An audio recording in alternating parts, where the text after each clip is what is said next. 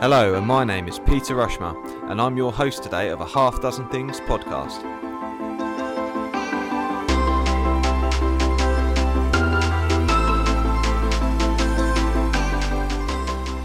A Half Dozen Things is a podcast for business owners and professionals just like you. Whether you're an underdog hungry for success or you're already smashing it but want to continue to level up, we're here each week for you to get insight and learning from the very best in the business. No fluff, no BS, and no self-proclaimed gurus talking about how easy business or life is. Just real, frank, and raw conversations.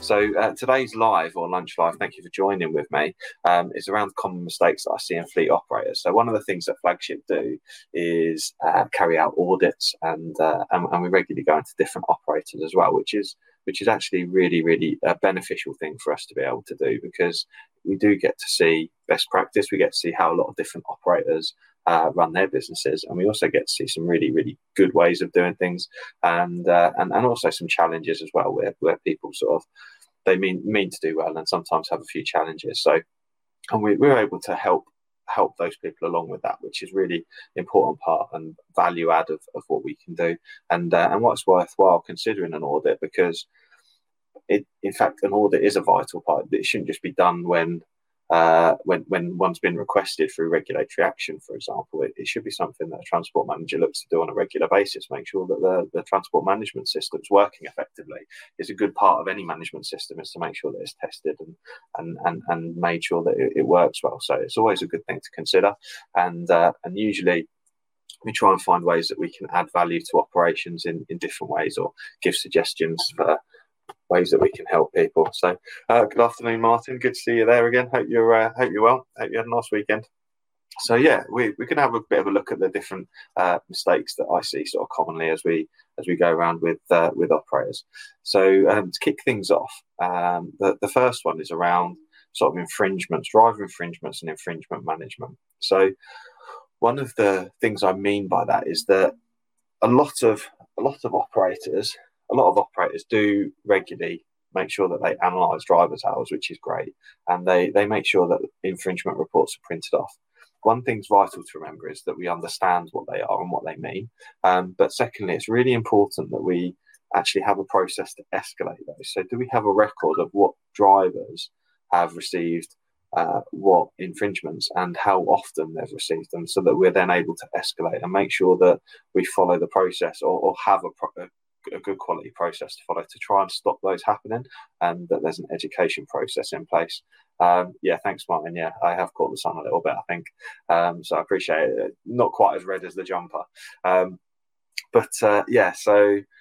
sorry, Martin Jones has just commented, looks like I've caught the sun. And Tim Wilkinson, hello. Hi, Pete. How you doing, Tim? Hope you're keeping well. So one of the things is around infringement escalation. So do we have an agreed process in place to make sure that we handle infringements fairly as well? So how many strikes do you allow a driver to have the same infringement multiple times before you start to think about taking that to the next level? Remedial training, for example, would be the first step. And the second step might be a warning, because we've had remedial training, and the next step might be further remedial training, or more in-depth personalised remedial training, and before it becomes a written warning, for example. So how are we going to escalate that process? And I think that's something that we need to really consider and really know well, in case we do get audited, or as we actually follow the process, to ensure that we're managing drivers appropriately and effectively as well. The other one is around defects and rectification. So one of the things I see regularly is that drivers do their daily checks as part of the correct process, and they carry out defects, and then defects get rectified. But actually, there isn't like a really nice slick process where the two combine, so that we can go, yep, here's the defect and here's the rectification. So I really suggest considering that, to make sure that defects are getting rectified, and that we can basically have a good cross-referencing process, which is a really good way of being able to manage that defect process. The third challenge that I often see is around missing mileage. So there's a lot of operators who they will have missing mileage from service, but it may be that actually when you take a closer look, that actually it's the travel to or from the service, and that's important that we make sure that there's a driver card in the vehicle. Obviously, some vehicle repair shops are able to maybe road test the vehicle without a driver card in, but it's important that when the vehicle's being operated by the operator themselves, that to make sure that there's a driver card in at all times, so that can be analysed. And also with missing mileage, it's important to go through them and just make sure that you put notes against. Most software systems have an ability to be able to put in for what reason there might be missing mileage. It might be shunting in the yard or whatever it may be. It may be that it's in for maintenance, and it's an unrecognised driver that isn't on your software system. But it's important that we go back and we look at those and make sure we analyse them, and therefore, it may need checking against a tracker. You may have taken on a driver or used an agency driver that maybe hasn't got the correct understanding. So we need to be able to catch those and make sure we manage that process effectively, because it's very important that the vehicles aren't driven without cards in for hire and reward. That's going to be a big problem for you as an operator. The fourth area was around having old maintenance contracts. So one of the things that I pick up is that and it's not just old maintenance contracts, but sometimes operators will think that because a manufacturer or a garage has provided a contract as part of the maintenance process, that's sufficient. And actually, we need to make sure that we have a recent GV79 Annex D, which is the agreement between the operator and the maintenance provider, and to ensure that it's got everything on there around what the agreement is and how regularly vehicles are going to be inspected and what the notice period is, as well as what the expectations are around brake testing as well, which is sort of moving on to the maintenance element of some of the challenges I do see. And another thing I do often come across is that there's a woolly torque or retorque process, and it's important that we have both the tyres are regularly inspected, but we also have a good retorque process, and it may mean that there's a retorque book where we record any retorques and when they happened. But it's important to make sure that we have a record of making sure that wheels are getting retorqued and making sure that we have a procedure that's followed. And one of the things that's key is to remember that we cannot over torque wheel nuts as well. So we need to make sure that it's done professionally and using a calibrated tool, and also that it's recorded, and that after wheels have been off, that they follow that retorque process. It may be that the vehicle's left for 30 minutes before they're re-tightened or rechecked, or it may be that it's over a period of distance and rechecked, but we need to make sure that's properly recorded.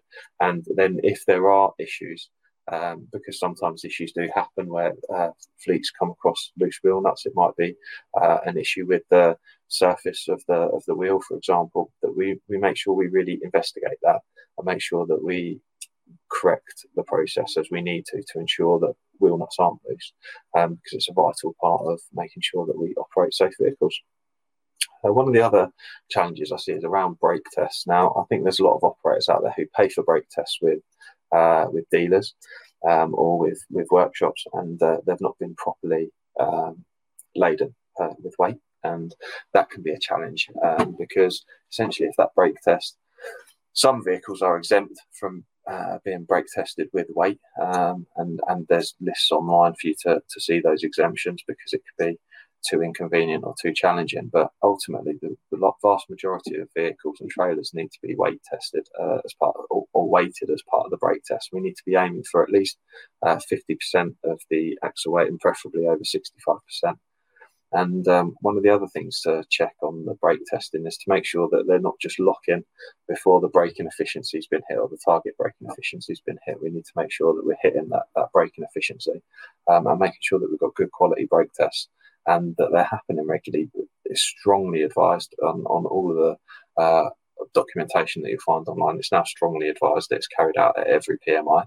And to make sure that they're properly carried out as well, because that's really vital to make sure that they're good quality brake tests and to ensure that our vehicles are safe on the road and making sure that they're braking appropriately as well.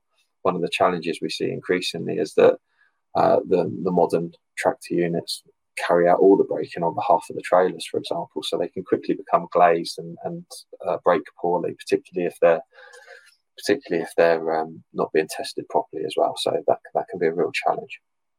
Okay, so we then move on to sort of the HR.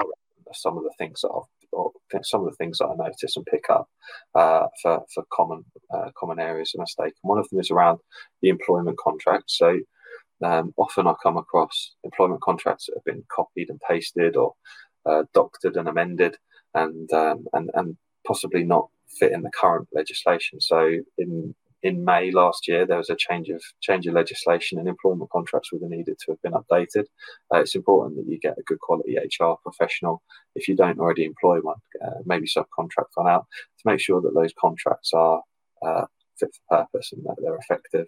A good quality contract and handbook is vital, and it's something that is really important that you protect yourself and manage your business effectively. Whilst we're talking about the people side of things, I know we've already spoken about infringements, but one of the other things I pick up is ongoing CPD or continuing professional development for drivers as well. So a vital part of fleet operations. So that may take the form of regular toolbox talks or team meetings, issuing of memos. It may be, like I say, ad hoc toolbox talk if needed, as well as making sure that things like gate checks are done to make sure that drivers are carrying out good daily walk-around checks. But keeping a record of ongoing CPD is vitally important for managing drivers effectively, and increasingly now, even driver CPC, managing it in advance, making sure that the courses aren't being duplicated, because we're coming across now where drivers who duplicate training courses unnecessarily may have the driving hours revoked from their CPC, and that's really a waste of everyone's time and money and effort. So it's important to manage these things up front, and it's a really good practice. Have regular driver meetings. I think it's good to make sure that we share business news, not just legislative changes and efficiency changes, but overall health and safety benefits as well for drivers. I think is vitally important. One of the other things that I pick up is effective license checking. So making sure that drivers get regular license checks as part of your ongoing management process, and to ensure that those with 6 points are sort of checked more regularly, and obviously making sure that drivers are notifying you and that you're able to notify the traffic commissioner as well. So those are, in a nutshell, those are some of the common mistakes that I certainly pick up on as part of our ongoing fleet auditing, and things that we work with our clients to be able to try and help with as well. One of the things I do recommend is having a copy of the Guide to Maintaining Roadworthiness. It's a fantastic document that's freely available online, and it really does tell you a lot of these things that I'm sort of talking about. To many operators, maybe like teaching you to suck eggs, but I do apologise if that's the case. But these are things that we come across regularly, and we always recommend revisiting the Guide to Maintaining Roadworthiness. Other ways that you can join the discussion is I host a Facebook group called the Transport Manager and Consultants Hub, which is on Facebook. And I also have a podcast, A Half Dozen Things. You may be listening on that, so please do tune in, and I'll be sharing more information there. And anyway, have a great week, everyone, and I hope you've enjoyed lunch today. So take care.